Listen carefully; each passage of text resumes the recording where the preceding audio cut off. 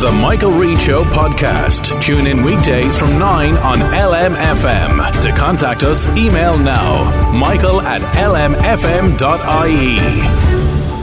Monday morning, the 27th of November. Good morning, with much debate and discussion from now till 11 a.m. This is Michael Reade on LMFM. The dust may have settled, but the memory of rioting, violence and looting is vivid, and almost everyone wants to be reassured that what we saw happen on the streets of Dublin on Thursday will never happen again. As Taoiseach, I want to say to a nation that is unsettled and afraid, this is not who we are, this is not who we want to be, and this is not who we will ever be. Leo Varadkar speaking on Friday as questions started to grow about the adequacy of the policing response to Thursday's riots. I have total confidence in Commissioner Harris, and I have total confidence in the Gardaí. Confidence in the Garda Commissioner, and the Taoiseach told reporters he has confidence in Helen McEntee as the Minister for Justice. Yes, I do.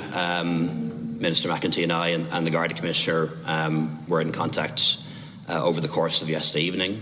We had to end the events here in the castle early for obvious reasons.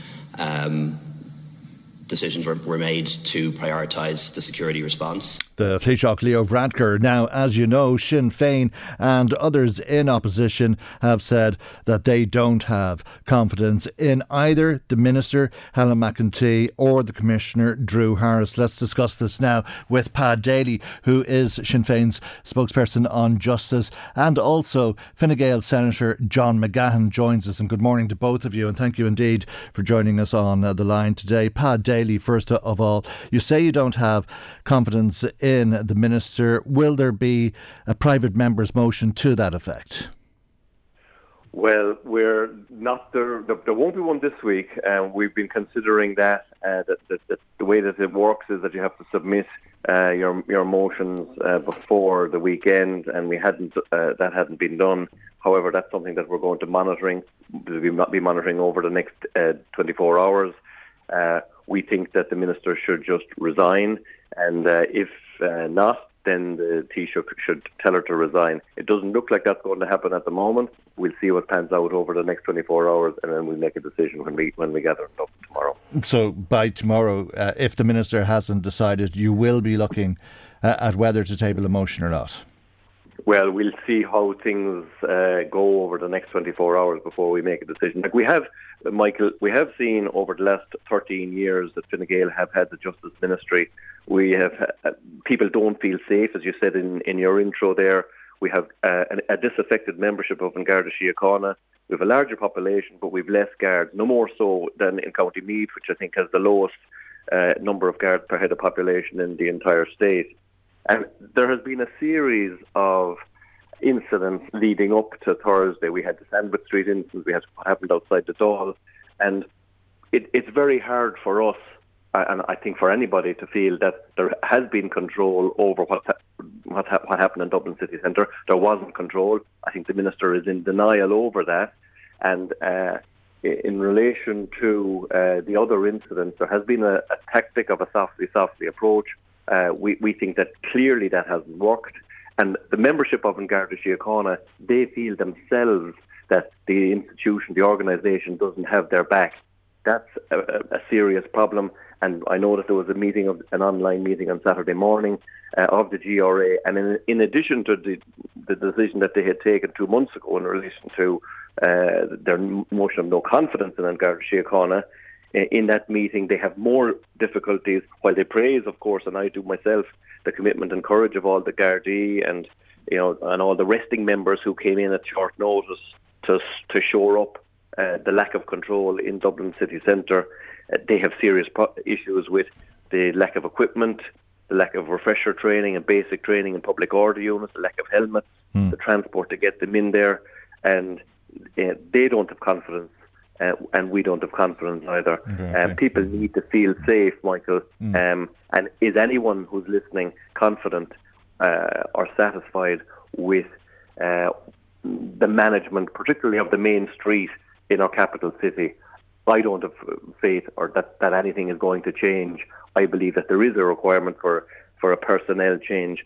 And I think that I was listening to another radio station this morning, and Minister Harris said that you have to be honest with people, and I don't think the government have been honest with people in relation to criminal justice and policing, and I think the only way to do that is with a change. Okay, I'll be speaking with the Garda Representative Association later in the programme. No doubt they'll echo much of what you've just said. Let me go back to John McGahan, though, on the other line. Good morning to you, John, and thanks, as I say, for joining us. How is it that Gardaí did not have the wherewithal to control what was basically a couple of hundred people? Yeah, I think the Gardaí did have the wherewithal, and I think their swift response to putting it down was proof of that. And we haven't had a riot of this nature, or indeed this kind of violence on streets in Ireland, probably since the British Embassy was burned down in 1972. So roughly we'd 500 people. Well, we had a much bigger riot in 2006, the Love Ulster riot, which was controlled, had over 100 people arrested. On Thursday, 34 people were arrested. What do you mean when you say the guards shut it down speedily? Yeah, well, that's what I believe they did. So we had 500 people involved in this roughly, and pretty quickly we had 400 Gardaí on the streets with riot gear. They were able to contain, the reaction was very quick, and they were able to contain it to a small part of the north inner city, and then they were able to bring it under control. They weren't able to protect. They weren't able to protect their own members or their own equipment. When you see individual members of An Garda Síochána being isolated and attacked, and then their vehicles set on fire, you can't say that was anywhere near control of the situation. No, I think really when you see the scenes that we saw there the other evening, and the Taoiseach and the Garda Commissioner and the Minister for Justice were clear about this, there definitely is going to be a very clear review about this to see what could have been done better, what could have been done to minimise it, and what can be done to make sure that this doesn't happen again in the future. And that report has been carried out as we speak. Okay. But we have to be very, very clear about this. This was not the Commissioner. Who is going to review it? But, I mean, you're saying that the Garda Commissioner is going to review his own work and the Minister will review her own work, because the question is if people of greater ability should have been in those positions, who could have prevented, who would have foreseen this, who would have prevented it? No, what I really want to say, and be quite clear about this, this is not the Commissioner, the Minister, the Gardaí, they were not responsible for these folks coming onto our street last Thursday. They absolutely were not. But what they were responsible for, they were responsible for putting it down swiftly. They were responsible for ensuring that 50 people were arrested the following day and put over the courts over the weekend. They were responsible for the tough legislative measures we've taken in recent weeks when it comes to increasing sentencing, and they're going to be responsible for the tough legislative measures that we're going to take after this. So that's what we're doing at the minute as a government. And just to move on to this concept of no confidence in Helen McEntee, and to pick up on what Pa said, where he said, we'll see how things go in relation to emotional no confidence. Well, I'm glad to see the language has been lessened, because that's a completely different language from what Louise O'Reilly said in RT. And I quote, if she won't resign, she needs to be taken out. I mean, that's the type of insidious language that pours more fuel in this fire. And I believe Sinn Féin are doing it. Well, let Pa Daly respond to that. Are you at odds with what Louise O'Reilly is saying, Pa Daly? Clearly, what she means is that, or what she meant is that Leo Varadkar should step in, take a decision, and dispense with the services of the minister. But I think it's clear that if not, I mean, the clear indication is there'll be a table of no confidence, which would give the Dáil the ability to take her out. Well, it'll allow the Dáil a decision as to whether we have confidence in the Justice Minister, and clearly we don't. But I think that listening to what... But it's not very clear what you're going to do. It's not very clear what the Sinn Féin position is. It's somewhat muddied this morning with... No, not at all, Mike. Not at all. What we have is, first of all, it's up to the Taoiseach to make a decision as to whether he's happy, whether he has confidence in the work of the Minister, given what has happened over the last week and the last few years since the Minister has been in...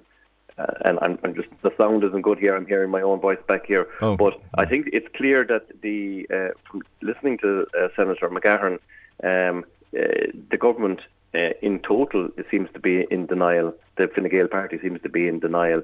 Saying that there was a swift response on the night clearly is not the case. Saying, as Minister McEntee said, that there was a lack that there was that they had control of. There wasn't a lack of control. That's in denial. And over the last 6 months in particular, there was a denial from Fine Gael ministers who were taking questions in relation to justice in the Dáil. First of all, they said that they were going to achieve their target of 1,000 new guards. That was never going to happen because of the amount of guards who were entering into Templemore, or the amount of trainees who were entering in there. They also repeated that Templemore, even this morning on another radio station, that Templemore was closed. The Justice Committee, of which I remember, visited Templemore, and guards were very frustrated there that ministers and representatives of the government continued to say that Templemore was closed during the COVID as an excuse as to why guard numbers weren't up. It was never closed. There was 160 courses go on there, and all the time during the pandemic, the college remained open. And now the government are in denial as to whether control was lost. There was serious problems in relation to, the intelligence that was coming through from the guards and a response on the street. Mary Lou MacDonald, as you probably know, visited the school in Parnell Square, the Gael School in Parnell Square. You could see from what was happening that there was protagonists there. And this ties into the difficulties that the guards themselves have been complaining about. There was protagonists there who were winding up people on the street, giving out about immigrants, encouraging people to do all sorts of things to immigrants and people of colour who were in the area, and the guards didn't move in. And guards tell us, when we're speaking to them, that they feel that the organisation doesn't have their back, that if they make a decision to go in and arrest someone who might have a video camera or a camera on their phone, that they don't feel confident. And that's a structural problem, it's an organisational problem, and really it's Fine Gael's problem because they have held the Justice Ministry for the past 13 years. Public safety is a priority. People don't feel safe. We saw the attack on the American tourist. There has been a pattern of difficulties over the last 6 months, 12 months in particular, and nothing has been done about it, and people don't feel safe. And if you can't keep the main street in our capital city safe, there's a serious problem. And I'd also like to take issue with something else that Senator McGahan said in relation to that it was a small part of the north inner city. It was the main street all the way more or less from Capel. When I was in Dublin Thursday night, I saw Parliament Street. There was rioters there. The guards were there. From Parliament Street up Aston Quay, all the way over O'Connell Bridge. You could see from the videos that came out, Henry Street, O'Connell Street, Parnell Street, all over there. Geographically, it might be small, but strategically and symbolically, it was a massive statement of a failure to act by this government. And John McGahan, you said earlier on that nobody in government is responsible for these nutters deciding to take to the streets in the way that they did, in the shameful way that we saw on Thursday night in Dublin City. But there's nutters in every city, in every country in the world. Why do you think it is that Dublin was news all over the world because of a breakdown in law and order? Do you believe that's because a riot of that sort would never have been allowed to continue as long as it did in any other European capital city, that it would have been shut down immediately or before it started? Yeah, well, I think a couple of things. First of all, what we saw was at the very beginning of this, at the very beginning of events, was a very small number of far-right agitators that obviously inflamed the situation. All of those people are monitored by An Garda Síochána and monitored very, very closely. And a lot of funding and support goes into doing that. And what happened after that was then... Can you hear me okay there? I can hear you fine, yeah. Yeah, perfect, Michael. What happened after that then was we had 200 to 300 willing fools come straight into the city centre. And when you look at the addresses of the people... I mean, whatever about their motivation, whether they were right-wing political activists acting to save the nation under the Irish flag or whatever perception they had of themselves, or if they were just thugs and hoodlums who saw an opportunity to break shop windows and steal, does it matter in terms of the policing response? Why was it not shut down? No, but I really do believe it was shut down. And as I said, we had 400 people, 400 guards on the street in proper riot gear, with proper equipment, with proper support, and they put that down, whether we like it or not. And just to touch on a couple of points. But it went on for hours. What do you mean it put down? The vast majority of that the whole situation lasted for roughly 3.5 to 4 hours. And that's okay, is it? The vast majority. That's an awful long time. Sorry, Michael. If I can just finish my sentence, please. The vast majority of the violence was put down within an hour and a half, and the rest of the city was taken safely under control with under 3.5 hours. So Fine Gael's definition of law and order is that it's okay to have 4 hours of anarchy. Absolutely, we can look at this and we can make sure that it doesn't happen again in the future, and it won't happen again. 4 hours of anarchy, that's Fine Gael law and order, is it? No. That's shutting it down speedily. No, and again, what I'm trying to say, and the point that I'm trying to get across about this was an extremely dangerous situation that was responded to swiftly by everybody in Garda Síochána. And it was Garda Síochána who brought it under control, and it was Garda Síochána who protected the situation from worsening and having a much far worse situation than what we may or may not have had. Let me go back to Pat Daly. I'm sure that there were very many brave men and women on duty on Thursday night, but it did go on for what most people would consider to be far too long. Would you agree with that?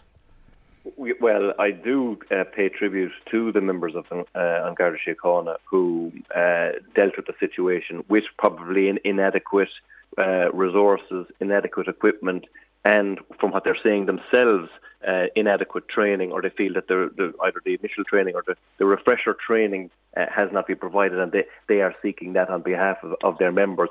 And a lot of the members of the organisation were put in extreme danger, and that's an organisational problem. I mean, I'm baffled that Senator McGahern is saying that it was put down swiftly. I don't think there's a single person in the country would necessarily agree with him, even within his own party, and certainly not within Fianna Fáil. From what I'm hearing from people in Fianna Fáil, they do not agree with that, particularly the Dublin TDs. But I do agree with Senator McGahern on one thing: these people were nutters, well, maybe not nutters, but they were people who were spoiling for a row and interested in a row. They had clearly no interest in the safety of children because, number one, they compromised a crime scene. And then the school, and my wife taught in that school for 10 years, and my brother did also, actually, but the staff had to remain in there. They couldn't have the meeting that they wanted to have to get psychiatrists in, or psychologists say that it would have been better to have the children in. And because of the actions of all of these right-wing protagonists and the foot soldiers, if you want to call them that, on the ground who came in just to cause trouble but wouldn't necessarily have any ideology, they prevented the children getting the support that they should have got. And so I agree with that. But what's going to happen as part of the review now? We feel that we don't have confidence in the current people who are dealing with crime and law and order in our capital city, and that's why Mary Lou McDonald came out on Friday and said that she doesn't have confidence in the minister or indeed of the commissioner. Okay, and as you say, in the next 24 hours, Sinn Féin will decide on whether to table a motion. Yes, and just one more point there, Michael. It was mentioned about the tough legislation that's coming in. Like, we had the Garda recording devices bill, which was, I think, going through the Shannon. The government had initially tried to tack on this legislation in relation to body cams and facial recognition technology. Then they decided not to do that. While we don't have any difficulty with it, and certainly not in relation to body cams, because guards want it, we feel that it's good all round to have body cams with Garda Síochána. However, there was kind of an agreement that there might be some sort of a pilot project just to see what exactly technology is coming through. So to say that there's tough new legislation coming in isn't really the case. While they may be publishing the heads of bill on this during the week, we kind of already know because they had tried to tack it on to the other legislation during the summer. So to say that it's new legislation is not really the case. I was going to wrap up, but I'll ask John McGann I have to respond to that. Yeah, but if you can, because it's also been reported today that the Minister is going to use body cams as a distraction by starting a fight with the Greens and introducing it now. We'll be talking, by the way, with the Irish Council for Civil Liberties about this later in the programme. But your response to Pat Daly there. Just to touch on your point that you made there about body cams and the facial recognition, that's technology that's been used by the vast majority of Garda forces right around the world. It's standard practice. It's used in international organisations like Interpol, Europol. Okay, yeah. The Greens don't like it. The Irish Council for Civil Liberties. That's something we're going to bring in. But just to finish the point there about the legislation, I know we're tight, so I'll be very brief. We're passing that law on body cameras later this week. We're expanding the scope of facial recognition. We're increasing our prison capacity for 400 new spaces, and we've appointed 24 additional judges in the last couple of weeks to speed up our court system. So that's what we're doing now as a result of this. All right, thank you indeed for being brief there. In that, thanks to both of you for joining us on the programme this morning. Fine Gael Senator John McGahon and Pat Daly, Sinn Féin TD and Sinn Féin's spokesperson on justice. Our phone number, if you want to make comment today, is as always 041983 2000. You can text or WhatsApp us on 086 1800 658 or email michael@lmfm.ie. Michael Reade on LMFM. The Public Accounts Committee heard last week that there is an accumulated surplus in the National Training Fund of €1.37 billion. That's a surplus of 1.37 billion, nearly 1.4 billion euro. Let's speak to Imelda Munster, Sinn Féin TD for Louth and East Meath and a member of the Public Accounts Committee. Good morning to you, Imelda Munster. Thanks indeed for joining us. It's an awful lot of money. You described the fact that it is a surplus as being ridiculous. Yes, I mean it's 1.37 billion, as you say, and it's going to be 1.5 billion by the year's end. And if they don't start to put it to good use by 2025, it could easily become 2 billion just sitting there, not being used. And I had asked the department, could they name 3 big ideas in the last number of years that they've come up with to utilise the fund, and what happened to those ideas, and why we still have the surplus. And the answer wasn't forthcoming, because in their opening statement they had said that what was preventing them from using it was EU fiscal rules, and they had said that they couldn't use it because of that. But the chief economist, the government's chief economist in the Department of Finance, just the day beforehand, had said that there was absolutely no EU fiscal rules obstructing the use of the fund or the surplus, and he was very categoric in what he said, that he was aware of no EU restrictions whatsoever on the use of the fund. Now, just back up, what is the National Training Fund? Well, it's a dedicated fund to support employment training. The recipients of the funding would be Solace and the Higher Education Authority. It's employment focused. It's to give young, it could be used, for example, say for apprenticeships, for digital training, for future-proofing the youth. And that's what I put to them. There's young people, early school leavers in every town and every village and every city across the country. And this fund has been building up since 2015, and it's just been sat there. Now, the department, the fact that they were no longer able to hide behind the EU rules, they had more or less said, put the blame on the minister, exactly, that they had said that they'd submitted a document of projects around how the money could be spent to the minister, and it's been considered. But I was going to say the joke is it's no joke. I mean, this has gone on since 2015, and to say that they've done absolutely nothing with that funding when they could be spending it on providing apprenticeships and digital training and giving young people a trade. There's a deficit in the... How much would they spend typically in a year? Well, we didn't get the breakdown of those figures, to the best of my knowledge anyway, but just, I'm not sure off the top of my head, and I don't want to... Yeah. It just seems an awful lot of money, 1.37 billion euro. Yeah. You think of that and how much good use that funding could be put to, to give, particularly I think of all the time early school leavers that are just hanging around, if they go into jobs or in low-paid jobs, that's if they do, it's a preventative measure as well from getting them involved in either crime or drugs and all that sort of thing. And given what we've seen over the numbers of years, to have almost, well, by the end of the year, it is going to be 1.5 billion, 1.5 billion euro sitting there and nothing being done about it. And the Minister Harris, he knows fine well the difficulties in towns, larger towns and cities. That this has been allowed build up for years, and the excuse given. So, to my mind, both the Minister has been lazy in not activating, and the Department have done damn all about it too. The Minister being Simon Harris? Yes. Okay. What about the Minister for Public Expenditure? Because you did hear that it's within the Minister's gift to approve spending, and that spending has to be approved before the fund can use it. Yes, but the excuse the department were making was that EU fiscal restrictions prevented them from using it.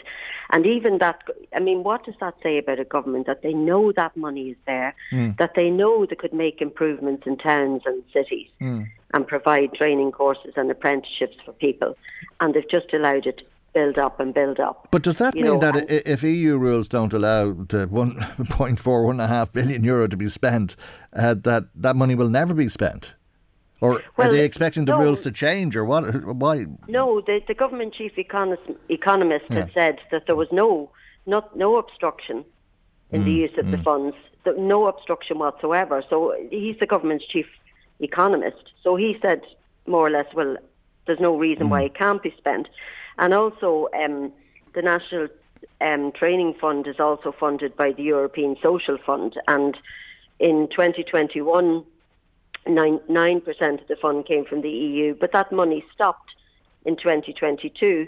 And has that money stopped going into the fund because there's that massive surplus? And are we missing out on EU money because the department sat in its hands for almost 10 years? And I take it there's funding that has been approved to be spent, but has gone unspent. There was a 105 million euro underspend in supports for students last year, I understand. Yeah. The impression you got from the department, because there was other issues too, that they're having a whole lot to do, the department. They haven't a massive amount of work to do. It was a department that was set up, I think, maybe more for Minister Harris. But it struck me and other members of the committee that they do very little. Imagine a department sitting with that amount of money and not being proactive in putting it to good use and, pushing for stuff. And a minister that knows it's sitting there idle and knows the benefits that communities could reap from that funding, and then underspend in other areas, as you said, students. There really is no excuse for it, and it's a massive, massive amount of money that's just sitting there. And if it's stopping us getting additional money because of that surplus, then we're losing out. Purely why? Because neither the department or the minister have come up with good, innovative ways of spending that money that benefits young people. And there's a constant stream of funding, isn't there? Because this comes from employers' PRSI. Yes, I think it's 1%. I'm just trying to think. I think it's resourced by a levy of 1%. Yeah. And the point I think that was being made at your committee was that there's a lot of employers who can't get staff or can't get staff who are appropriately trained, and why not use that money that they're paying into this fund to help train people for the jobs that they are trying to fill. Well, the other thing is it's about future-proofing. There's different reports been out that saying the jobs that are available now, there'll be a totally different set of skills needed in another 5 years and 10 years. and it's about future-proofing. Now, if that money's sitting there, why can't it be used for that? But also, I mean, simple things like look at the deficit in the construction industry, you know, and people within the trade. They're saying, government is always saying can't, you know, there's tradespeople, carpenters, builders, electricians, all that sort of thing. Imagine giving a young person, an early school leaver, that apprenticeship where they then have a trade for life, or whether it's digital training for future proofing for jobs coming down the future, you know, coming on in the future. It just is nonsensical to have that money sitting there. And also, if EU's not giving us additional money because that's sitting there and it hasn't been spent, you know, there's no sense to it whatsoever. And the Minister and his department need to get their act together and utilise that money and provide a future for young people that maybe they wouldn't have a future otherwise. Yeah, well, it's a jaw-dropping amount of money that is just sitting, lying in a bank account somewhere. It's crazy. Yeah, it is. Okay. It is ridiculous. All right, €1.37 billion. Incredible. Imelda Munster, thank you indeed for joining us on the programme today. Imelda is Sinn Féin TD for Louth and East Meath and a member of the Public Accounts Committee. Michael Reade on LMFM. Now let's come to some of your comments. Thanks if you've been in touch. We were talking about policing, law and order, and the Minister's position earlier on with Sinn Féin and Fine Gael. A text from somebody who said, please tell John McGahon to cop on. I'm a member with 20 years service and we were under pressure. Drew Harris is not fit for purpose. We didn't have enough shields when it kicked off, says our caller. Thanks indeed for that. John McGahon also caught the attention of Paddy in Termonfeckin, who was texting us saying, Michael, who is this Fine Gael spokesperson trying to convince himself? Now for something more credible. Riot, we need to solve these issues with our children turning into misguided, non-directional adults. UNICEF researched why the children of an average age of 12 rioted in the UK in 2012, and believe it or not, the subheading of the white paper was turn off SpongeBob to under 12s. The thinking is these young minds were overloaded with consumerism and constantly being told how to think and where to go. A credible research. Did anyone listen? You cannot. This is an energy that will find an outlet. You cannot stop a wave, only redirect it, says Paddy in Termonfeckin. Thanks indeed. I hope that there are solutions at hand, not just for the few nutters that are living in this country now, but also for our children and to save them from falling into that. Patsy in Carrick notes that Sinn Féin want McEntee to go, but who do they suggest should take her place, asks Patsy. Paddy Duffy in touch saying there aren't 400 Gardaí in the entire state that have riot gear and training. There may have been 400 Gardaí on the streets eventually, but they all didn't have riot gear or training. Somebody else then in touch saying those thugs can run amok whenever they choose and the Gardaí need to get tough on them. Jim in Navan says, Michael, any of the thugs who were rioting last week and are on social welfare should have it reduced for at least a year to punish them in some way. Those who have jobs should be sacked and criminal records added to their names. This thuggery must be stamped out immediately, says Jim. Well, thank you indeed for your message to the programme as well today, Jim. We'll be hearing lots more, I'm sure, about this over the coming hour and indeed coming weeks and months, and hopefully we won't have a repeat of what happened on Thursday in the coming days. But that, of course, is the concern, and how well equipped are the Gardaí to deal with such an event. We'll be hearing from the Garda Representative Association, as I mentioned in the programme a little bit earlier on, later today, if you stay with us. Another text that came to us, there was a lot of messages that came to us on Friday that we didn't get to. Maggie was texting saying she was listening to the interview with Christy Mangan, retired Chief Superintendent. If Christy wouldn't stay in Dublin and have a meal because of what he witnessed, isn't that enough Jesus, Michael, this fear on the streets of Dublin is serious. We have a serious problem that is getting worse. I fear it ain't over as in tonight, tomorrow night, etc. The thing, Michael, is how far will this go beyond Dublin? Because these evil thugs are in every town. I live for my Christmas trip to Ireland. Well, not this year. I'm sick to my stomach about what happened.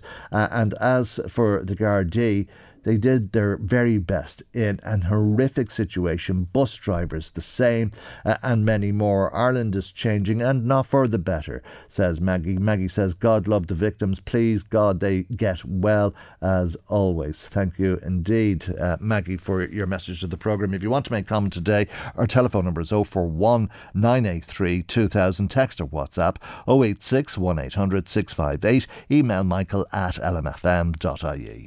Michael Reade on LMFM. Well, the guns finally fell silent over Gaza this weekend, and as you've been hearing, there are hopes now that the 4-day truce could be extended beyond today. This is part of what the American President Joe Biden has been saying about the truce. Critically needed aid is going in and hostages are coming out. And this deal is structured so that it can be extended, to keep building on these results. That's my goal. That's our goal, to keep this pause going beyond tomorrow so that we can continue to see more hostages come out and surge more humanitarian relief into those who in need in Gaza. We've seen this is the day-by-day approach, hour-by-hour process. Nothing is guaranteed, and nothing is being taken for granted. But the proof that this is working and worth pursuing further is in every smile and every grateful tear we see on the faces of those families who are finally getting back together again. The proof is little Abigail. More than 20 other children, 18 years and younger, have been released. They've been released through this deal as well. They've endured a terrible ordeal, and they can now begin the long journey toward healing. And I'm going to continue working with the Emir of Qatar, President Sisi of Egypt, and Prime Minister Netanyahu of Israel to do everything possible to see the hostages are freed, all the hostages. I'm grateful for the personal partnership as we pursue this deal from each of those men I just mentioned. And as we've worked together to see all this implemented, and now to try to extend it further. I'll continue working with all our partners to take the hard but necessary steps to build an integrated and more prosperous and more peaceful future in the region. A two-state solution is the only way to guarantee the long-term security of both Israelis and Palestinian people. To make sure Israel and Palestinians alike live in equal measure of freedom and dignity. We'll not give up on working toward that goal. So thank you very much. But thank God she's home. I guess can't imagine the enjoyment in the. All right, that's the American President Joe Biden talking about the long-term security in Gaza, giving some reason for hope, perhaps, until you listen to the Israeli side, which seems intent on continuing its destruction of Gaza and the slaughter of its people. Let's speak to Ibrahim Alaga, who's on the line with us once again. A very good morning to you, Ibrahim, and thanks for joining us on the programme this morning. It's getting close to 2 weeks since you, as an Irish passport holder, as an Irish citizen, managed to get out of Gaza. Hell on earth, as it's described by the United Nations. I take it that the truce over the last number of days has been very welcomed by people in Gaza. Are you in contact with anyone there at this stage? Yes, and good morning. Yes, I am in contact with them. The truce is happening. It's getting calmer. They're not hearing the fighters in the sky or the drones, but they're still struggling with the food and the water. They're still having massive problems with those.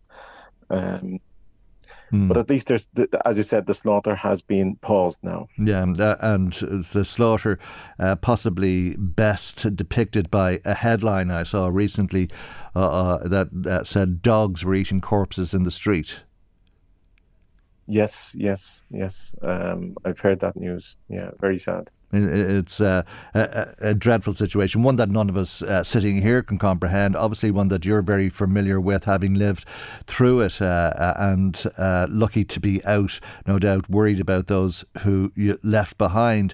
When you speak to people now, do they believe that there is the possibility of peace talks or of this truce extending for some time?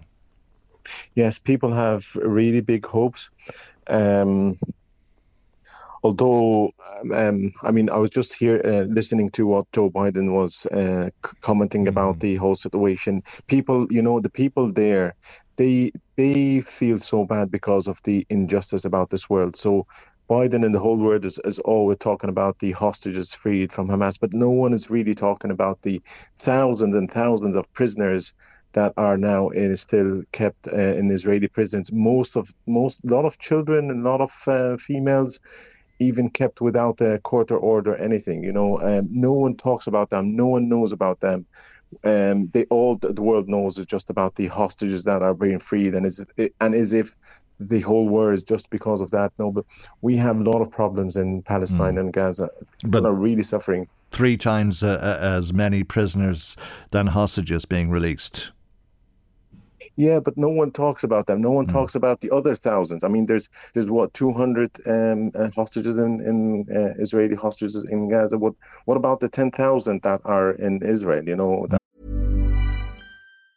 Hey, I'm Ryan Reynolds. Recently, I asked Mint Mobile's legal team if big wireless companies are allowed to raise prices due to inflation. They said yes. And then when I asked if raising prices technically violates those onerous 2-year contracts, they said, "What the f*** are you talking about, you insane Hollywood ass?" So to recap, we're cutting the price of Mint Unlimited from $30 a month to just $15 a month. Give it a try at mintmobile.com/switch. $45 up front for 3 months plus taxes and fees. Promo rate for new customers for limited time. Unlimited more than 40 gigabytes per month. Slows full terms at mintmobile.com. Prisoners. Well, Israel will say they're terrorists, and Israel is supported by the United States. Well, there's a lot of children. How could a child be a terrorist? There's hundreds of children and women that have been just freed now without even a court order. So how are they a terrorist? So going back to the point that I made, that Israel is supported by the United States, how do you feel about the United States, or people that you're speaking to feel about the United States and its support, not just now but over many decades for Israel? It's this injustice and this double standards and this people in Gaza, they feel their life is worth a lot less than what the Israelis are. This injustice, this is what really hurts the people. And we've heard some terrible racism from the Israeli administration, talking about Palestinians as inferior beings.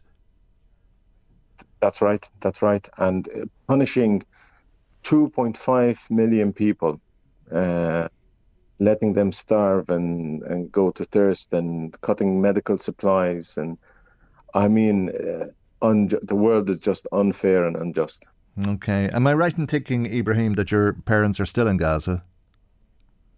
No, well, my parents, they were by luck, they were here when the war. So they were visiting my brother in the States. They were planning to come here for a couple of days and then move to Gaza. But this all happened when the war started. So they are still here. Not sure what their plan will be. We're just thinking what the best solution for them is now. Okay, well, what about yourself? How are you getting over your experience? How are you coming to terms with your experience? You're home close to 2 weeks, along with your 3 lovely children and your wife. I'm sure things haven't been easy. Yes, but we're trying. Now the children are strong and resilient. I didn't expect them to recover that fast. And I think what I'm trying to do is push everyone back to normal. So I sent my children to school last week, and I've been to work as well last week. I'm actually talking to you while in the office this morning. So trying to get back to the normal life. So we went to a park, we went for shopping. We had a lot of shopping to do as we've lost nearly everything. So back to normal life. And when you say you've lost nearly everything, you left Gaza with little more than the shirt on your back, is it?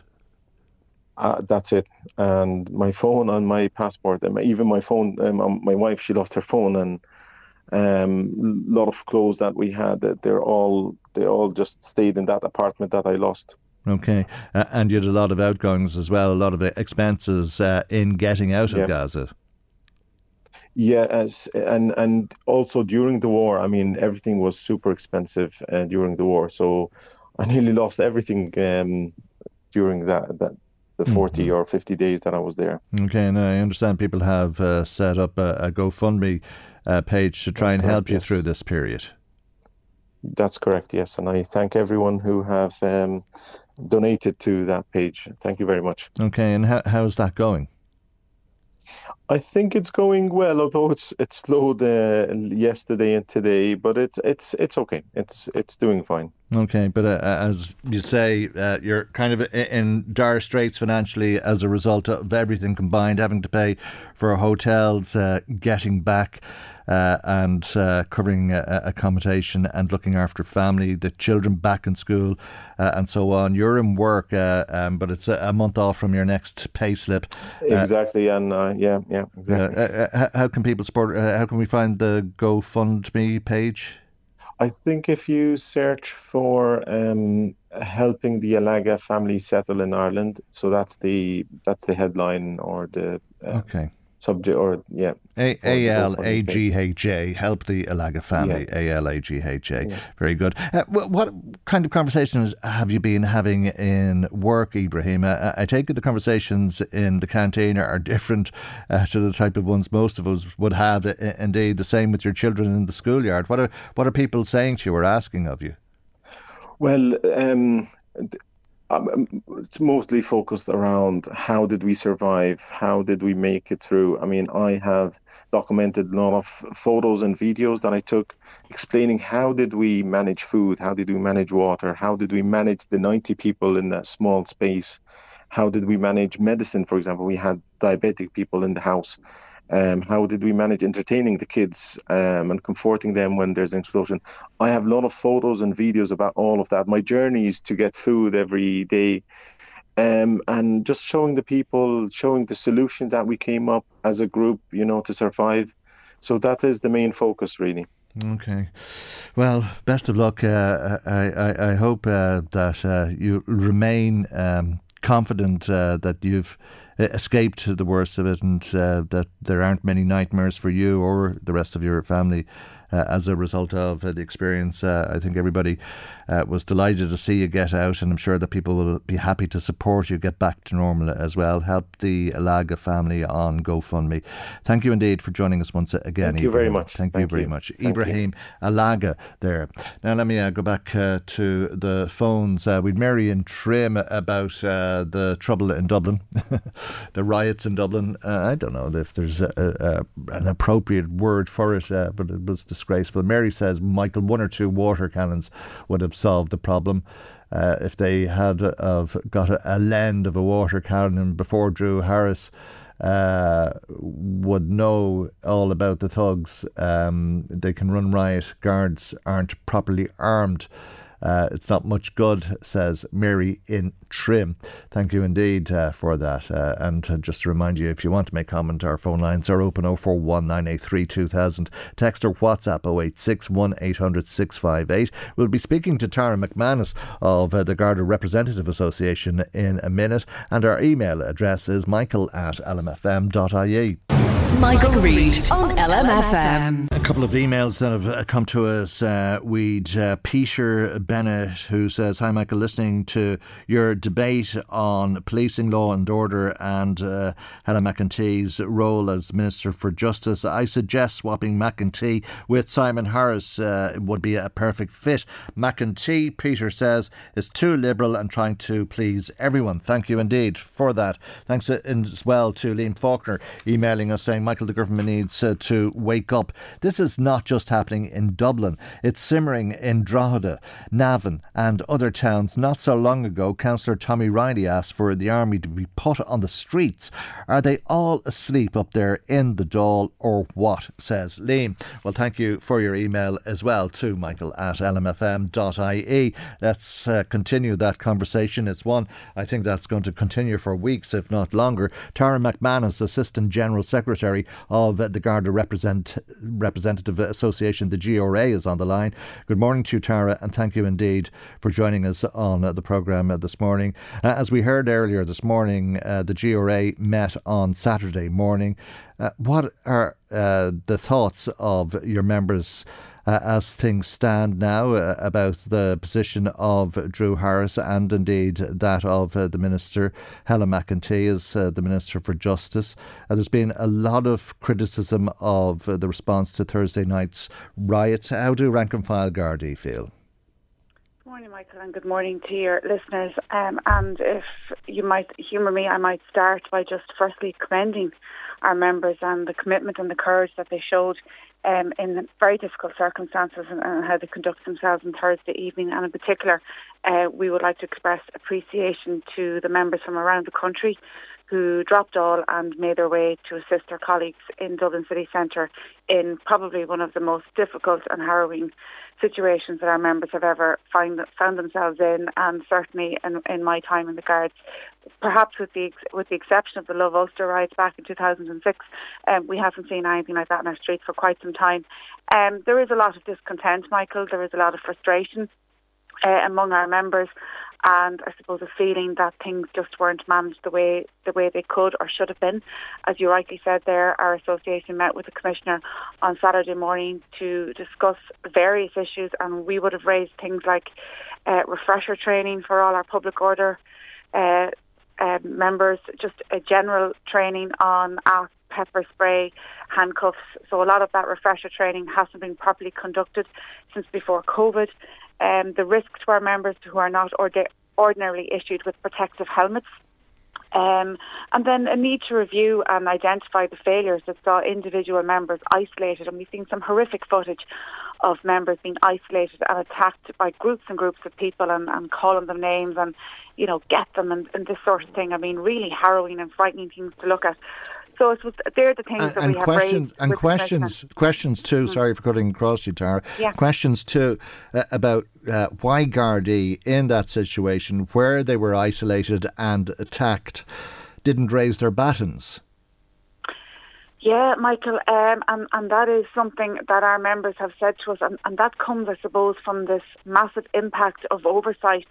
Our members have lost their confidence to use their protective gear. So, an ordinary guard on the beat or whatever in a car is armed with the pepper spray, with a baton and with a set of handcuffs. And then obviously your public order unit have the more, extensive equipment such as shields and helmets and larger batons. But our members they have lost their confidence to use their equipment. They know that the minute they pull a mask, the minute they put their pepper spray out, they will have to write a report. They will have to justify their use of force.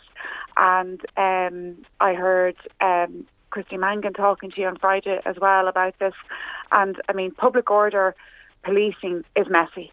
I mean, you can't deal with what we saw on Thursday night with calmness. It has to be messy. It has to be almost violent in its approach and in how you deal with it. And our members are losing the confidence to actually use that level of training or use that level of force out on the streets, because they know afterwards questions will be asked. Some of them will face discipline, some of them will face suspension, and some may even lose their jobs for being told that the use of force that they used was excessive. Messy probably is a good word to describe a riot and the policing of a riot. It certainly is violent, and nobody wants to see rioting or riots being tackled by a police force too often. But it happens, and it happens everywhere, and that's how police forces generally tend to respond, isn't it? And they don't seem to have any problem with it. What is the difference between police forces internationally and the Irish police force?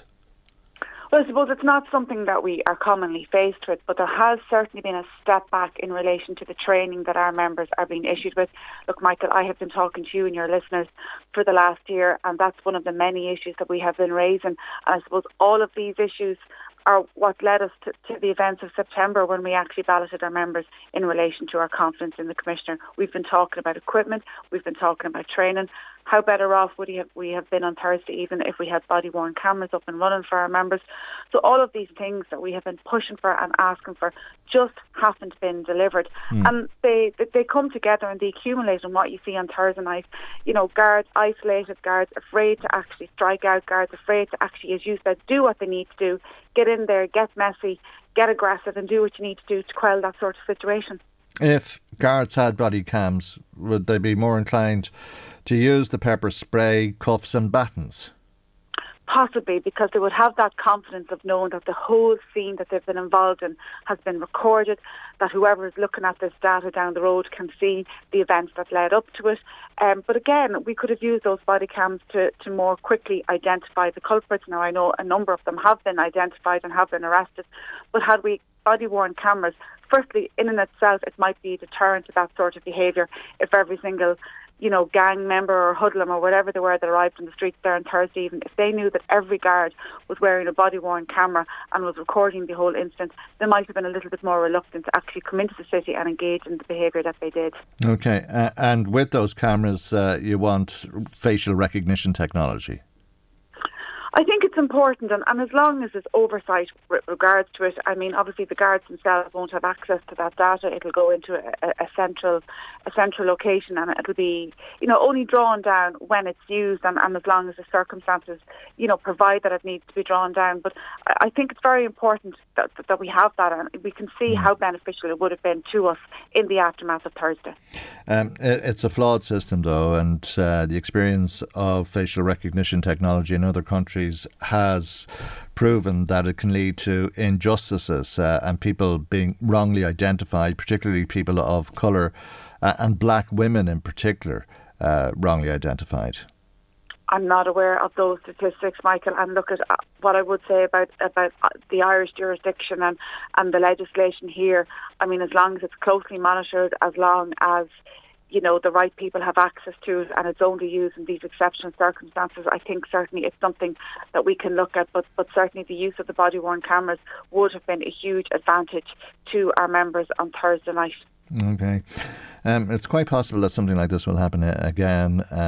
The far right have a foothold. It is only a small group of people, but they're very active, not just on their keyboards, but on the streets, as we saw last Thursday, as we saw at the Dáil in September and on other occasions for that matter. Has the Gardaí as a police force the wherewithal to tackle another riot of this sort? Well, we would hope after Thursday, certainly there are questions that will need to be asked and there are lessons that have to be learned, and certainly for ourselves as the association that represents the rank and file Gardaí who are the people who will be dealing with that, we will be asking that, and we will be asking why was there such a delay in actually asking for additional resources. We have anecdotal evidence coming in for our own members that, they were looking for additional support for a long time before that additional support was actually sought by management. So these are all the questions that we're going to ask. Was there intelligence there? I mean, there's been lots of debate and discussion over the weekend about various people who have access to media and who say, that the dog on the street would have known that this was brewing, and that, I have a 14-year-old son, and when I came home from work on Friday evening, he showed me on his phone that he could see that this was happening. He's only 14 and he's just using his own Snapchat and Instagram or whatever it is that he used. So, I mean, if a 14-year-old can see what was happening, you would imagine that, our intelligence units and indeed our senior management should have been in a position to see that this was happening. These are all part of the questions that we're going to be asking over the coming days, and looking for answers and looking for guarantees that if this does happen again, that our members are going to be given the proper resourcing, the equipment, but they're going to be prepared and they're going to be ready for this if it happens. Our members will do it. They will absolutely step up to the plate. They showed that on Thursday night. They travelled from all ends of the country to be there. Our members will do it, but they just need the protections in place to protect them, and they need the confidence to be able to go out there, as you said, engage in messy public order policing. If that's what it takes to quell this, then they need to be given the confidence and the assurance that they can do that without having to worry about the after effects. And after you ask about the assurance, if you are given the assurances that you're looking for, so that you will be equipped to take on another riot of that sort should it happen again, I take it the next question will be why those measures weren't in place. Why was that not a strategic part of the policing plan? And again, we don't have the answers, Michael, yet to those questions, and we certainly we are meeting with the Commissioner in the coming days again, and we would hope that these questions will be asked, or certainly as the investigation continues, that the Commissioner and his management team will be in a better position to actually provide us with those answers. And again, huge lessons to be learned, and all have to be used as part of a policing plan going forward for these sort of events. And I take it that it did very little. In fact, I'm sure it did nothing to instill any confidence in Drew Harris as the Commissioner. Well, look, our membership gave us a very strong message last September regarding their lack of confidence in the Garda Commissioner, and nothing in the meantime has actually changed that. But look, I'm not going to use the shameful events, shall we say, of the past few days to take a pop at the Commissioner, but I will say that we as an association have been highlighting for years the deficiencies in public order training, the lack of proper resources, the lack of equipment, and the events of the last few days have only further kind of emphasise that, and that, that everything we've been talking about is in fact a problem and an issue, and the Commissioner and his team, desperately need to address these. Okay. And as one of our callers says, it's simmering beneath the surface everywhere else. Would that be your assessment of the situation? Well, look, we have had incidents around the country, and we have, had various things that happen in regard to foreign nationals, and, their tents been burned down in Dublin a number of weeks ago and months ago, and incidents that happened in Clare. So this is something that seems to be very much, on the increase, and it's something that as a police force and as a service we need to be a little bit more aware of, and we need to have the equipment, we need to have the resources and the training in place to deal with it. But we can see there is a little bit of unrest, and there is that feeling around the city, and certainly this idea that our streets are safe, people are not feeling that. Certainly around the weekend, I know a lot of people didn't go to events that they had organised and tickets they had bought to various things that happened in the city. People didn't go in because they just didn't feel safe, and that's not a nice place to be, and it's certainly not a nice place for our members to be policing in a city where people don't feel safe and where they don't have the resources, they don't have the numbers to actually efficiently do that. Okay, we'll leave it there for the moment, Tara. Thank you as always though for joining us today. That's Tara McManus, who is the Assistant General Secretary of the Garda Representative Association, the GRA. Michael Reade on LMFM. Well, as you've just heard from the Garda Representative Association, rank and file Gardaí believe that if they had body cams and the authority to use facial recognition technology, that it would have made their job somewhat easier on Thursday. FRT, as facial recognition technology is known as, will be legislated for, it seems, in the coming days. Let's speak now to Liam Herrick of the Irish Council for Civil Liberties. Liam is the Executive Director with the Irish Council for Civil Liberties. He's on the line. And good morning to you, Liam. Thank you indeed for joining us. This legislation has been coming down the tracks for some time, but many people would say what happened on Thursday would make the argument for it. Would you see any logic in that? Good morning, Michael. I think it's important to separate out two different pieces of legislation that I think are being confused in some of the commentary around this. There's legislation that will be passed in the Dáil this week, which will change the law on the use of CCTV footage, and also will provide a legal basis for the guards to have body-worn cameras. That will be passed this week. And then with the body cameras, a pilot project will be initiated sometime next year before they're rolled out. That's already been debated very extensively. But on the use of facial recognition technology, this is a form of artificial intelligence that's been banned in many parts of the world, gives rise to very serious questions about its accuracy It's bias against women, against young people. It doesn't work really effectively with certain sections of the population. That the government initially wanted to include in this bill, but they backed down. They backed down because there was opposition within government and from groups like ourselves outside of government. From the Green Party in particular. Yeah, absolutely. Yeah. So on that part of it, the Minister for Justice will not be bringing forward legislation on that until sometime next year. And the point that we're at the moment is officials within our department are only preparing the heads of bill which will go to Cabinet to give them approval to draft the legislation. So what happened yesterday was that the Minister indicated as part of that process she wants to increase the list of offences where facial recognition technology might be used for. But the key thing here is that this will have to go before Cabinet, it will have to go before pre-legislative scrutiny in the Oireachtas, and only at that stage are we likely to have any legislation even proposed sometime in the middle of next year. So that's some way off, and I think there's a long road because the legal obstacles that forced the government to drop its proposals earlier this year are still there.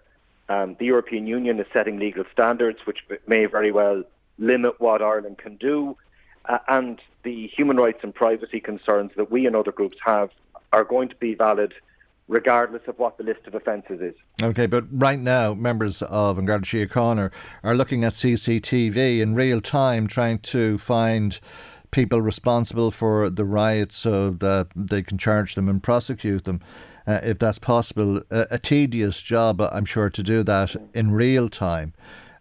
Could they not be assisted through this technology? Well, I think that there's an assumption out there that if the guards had facial recognition technology, it would have made a difference with regard to last Thursday's event. Not at all sure that it would have.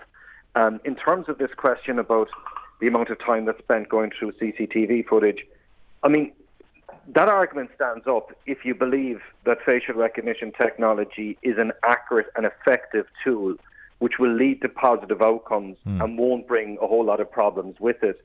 And the international evidence that we would point to has said that whereas if it did all the things everybody claimed it would do, of course it would be useful, but in fact, in practice, it doesn't tend to work out like that.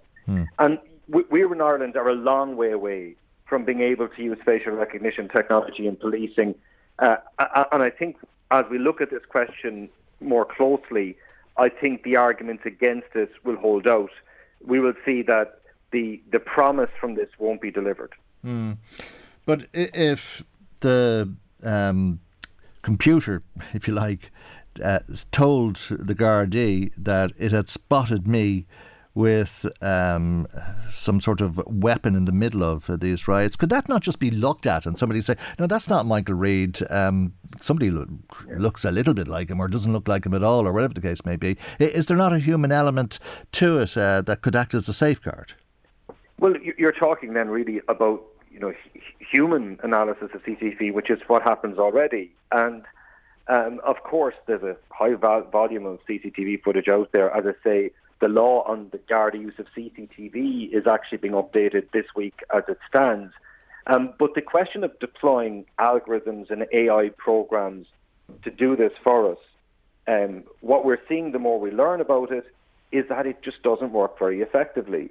So it's quicker, but the results are less accurate. And to the point of which many countries, for example, San Francisco now has banned its use in law enforcement. The German government has looked to ban its use in law enforcement because they see the downsides as being greater than the upsides. And we've had this debate already a little bit in Ireland. We know we've discussed it on this programme, Michael, as well. Last year, the government had, in the summer, the government had to accept that the case for it wasn't strong enough. And we'll have another go at it again next year. And if the minister is able to bring forward new evidence that this technology is safe, well, we'd be very interested to see it. But the international trend is against this. And the European Union is drafting legislation on artificial intelligence at the moment, which may actually stop Ireland doing this in the first place. Do you agree that there's something wrong in the balance of rights between thugs and police officers? When you hear of Gardaí being surrounded by a group of thugs and afraid to draw their baton there's something wrong, isn't there? I think there's very serious questions need to be asked, Michael, absolutely. And if we look at all of the various issues that I think should be examined in regard to last Thursday, the commissioners come out and said we should have a fundamental review of public order policing. On Friday morning, the commissioner felt the need to issue instructions to members of An Garda Síochána about the law on the use of force. Now, if that is the case, that indicates that there's a gap of knowledge and that officers are not clear on their legal powers. And indeed, the Garda Representative Association over recent days has said that there has been a gap in the training of police officers to engage in public order policing. So if members of An Garda Síochána are not being provided with adequate training and are not being clearly instructed as to what the legal requirements are around use of force, I think that that's a problem. Where I think that there's a danger here is that there has been some suggestions, purely anecdotal, that the problem here is that there's too much oversight of the guards and that's what's stopping them carrying out their functions. I think we have 20 or 30 years now of understanding what happens when you don't have proper oversight and accountability as police. We have sparing to no instances of guards being brought before the courts for excessive use of force. It is extremely rare in this country. So I think we need to really look at this in the round and look at it in a serious way. If guards are not given proper equipment, if guards aren't properly trained, if guards don't know the law, that is certainly an issue. But also, we need to look at the management of resources. I mean, if guards were ending up in an isolated situation in front of a crowd that was violent last Thursday night, what does that say about the deployment of manpower and resources? What does that say about operational control? And I think if the Commissioner is serious about such a fundamental review of how operations like this are conducted, I think that would be very constructive and helpful. But you accept that the Gardaí have to be violent at times themselves, whether that's using pepper spray or batons or water cannons? Of course. I mean, guards are legally entitled to use force. But this isn't a simple binary question, Michael, between light touch policing or heavy-handed policing. It's about the flexibility and the proportionality everywhere in between to deal with each situation appropriately. Now, I want to be absolutely clear. Public order policing is difficult. It's complex. There's a lot of factors that need to be taken into account, and no police service will always get it right. But we need to train and equip our guards to be able to respond appropriately to different situations. In some situations, they will use a very low level of force and they should always use the minimum required. But of course, if violence escalates, they will need to resort to higher levels of force in a proportionate manner.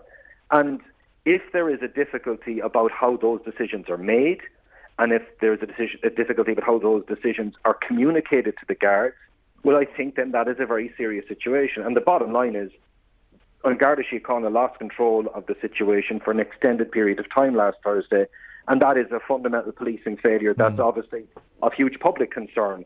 Okay, but if had we seen a line of Gardaí run at rioters with their batons out or firing water cannons at them, no doubt the Irish Council for Civil Liberties would have been the first to ask, was it proportionate?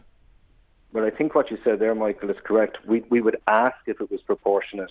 But, I mean, there are situations in which force needs to be used. We absolutely accept that. We always do accept it. I think there's some kind of suggestion in the last couple of days that the idea of the guards using batons or using physical force is unknown in an Irish context. That certainly isn't our experience. I mean, over a long period of time, we've seen many instances which the guards have deployed force against protesters, and sometimes that's been excessive, and sometimes, there has been legitimate public concern. I'm thinking of instances like the May Day events in Dublin in the early 2000s, some anti-austerity protests as well.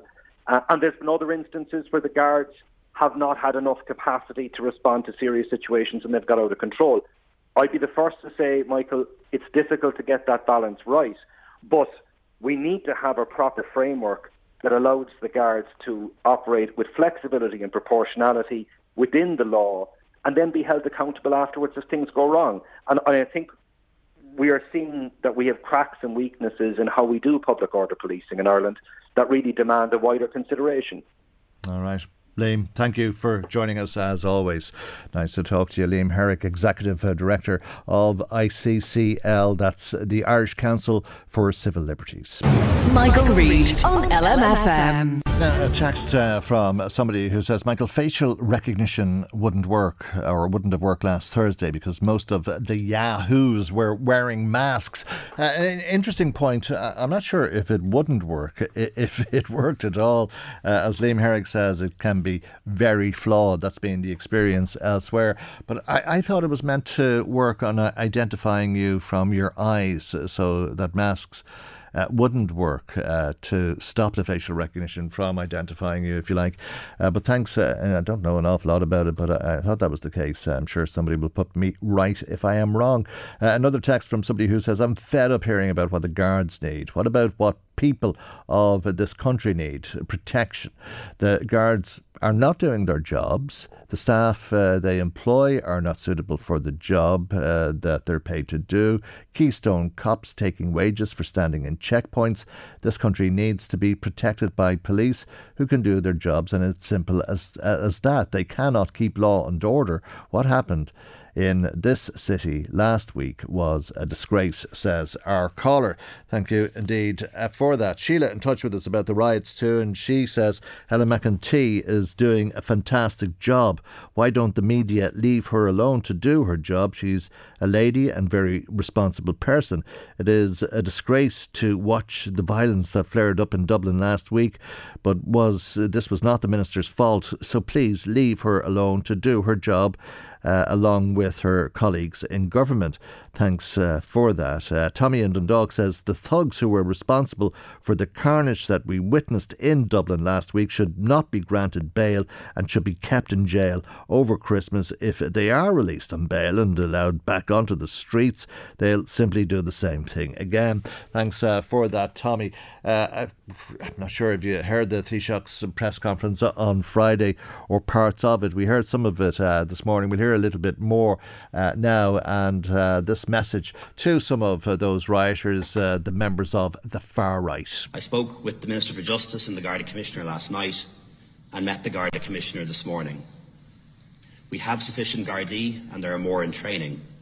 We have sufficient equipment and there is more on the way. We have strong laws and the Garda Commissioner is free to use the Public Order Act over the weekend as is required. We will pass new laws in the coming weeks to enable the Gardaí to make better use of the CCT evidence they collected yesterday. And also we'll modernise our laws against incitement to hatred and hatred in general. And that is more required than ever was the case before.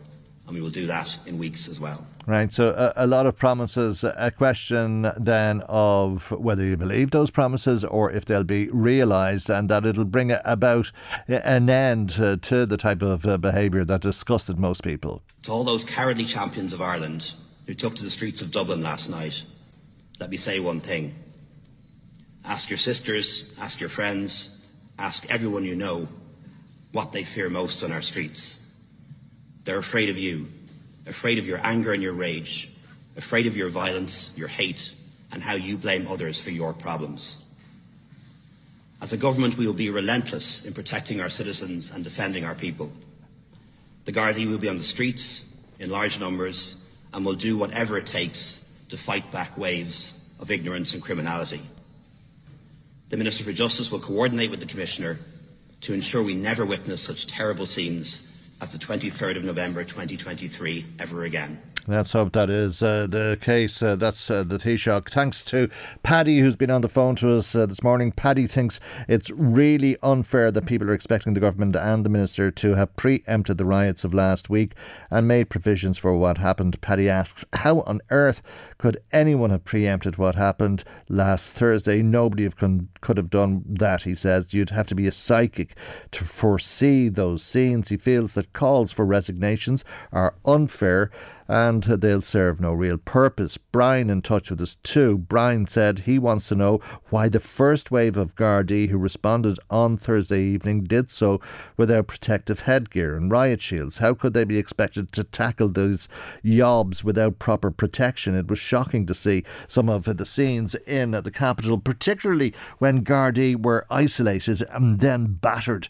with no real way of defending themselves. Brian thinks that questions need to be asked of who is in charge of health and safety with the Gardaí about how their members are armed when being asked to respond to these situations. Being Irish means more than saluting the tricolour, beating your chest and pointing to where you were born.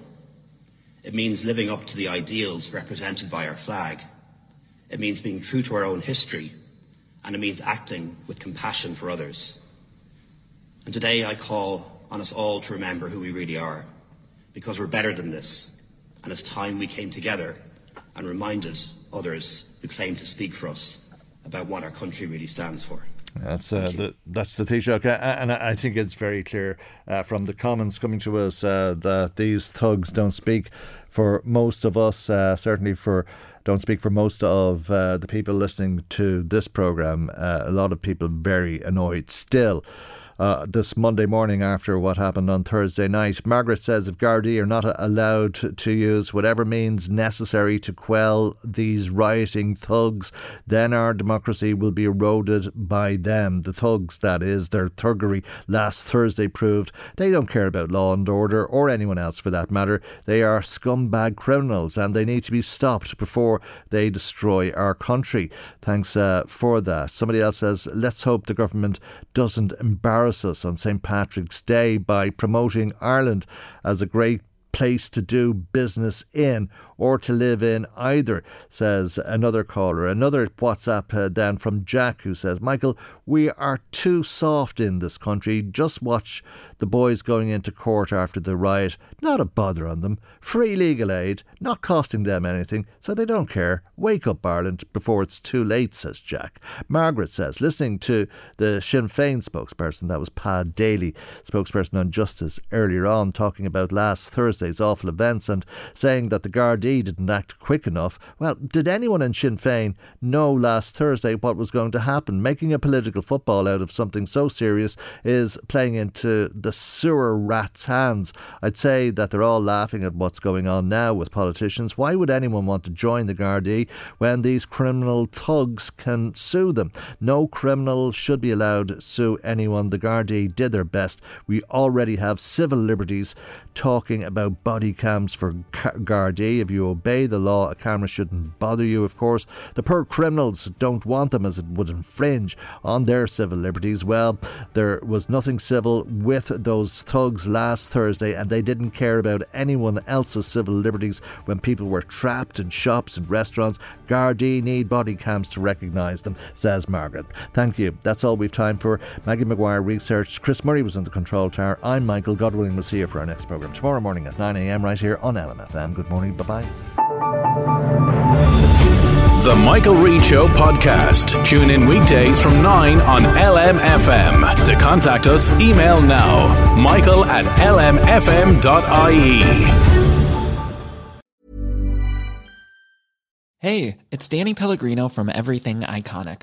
Ready to upgrade your style game without blowing your budget? Check out Quince. They've got all the good stuff, shirts and polos, activewear, and fine leather goods, all at 50 to 80% less than other high-end brands. And the best part? They're all about safe, ethical, and responsible manufacturing. Get that luxury vibe without the luxury price tag. Hit up quince.com/upgrade for free shipping and 365-day returns on your next order. That's quince.com/upgrade.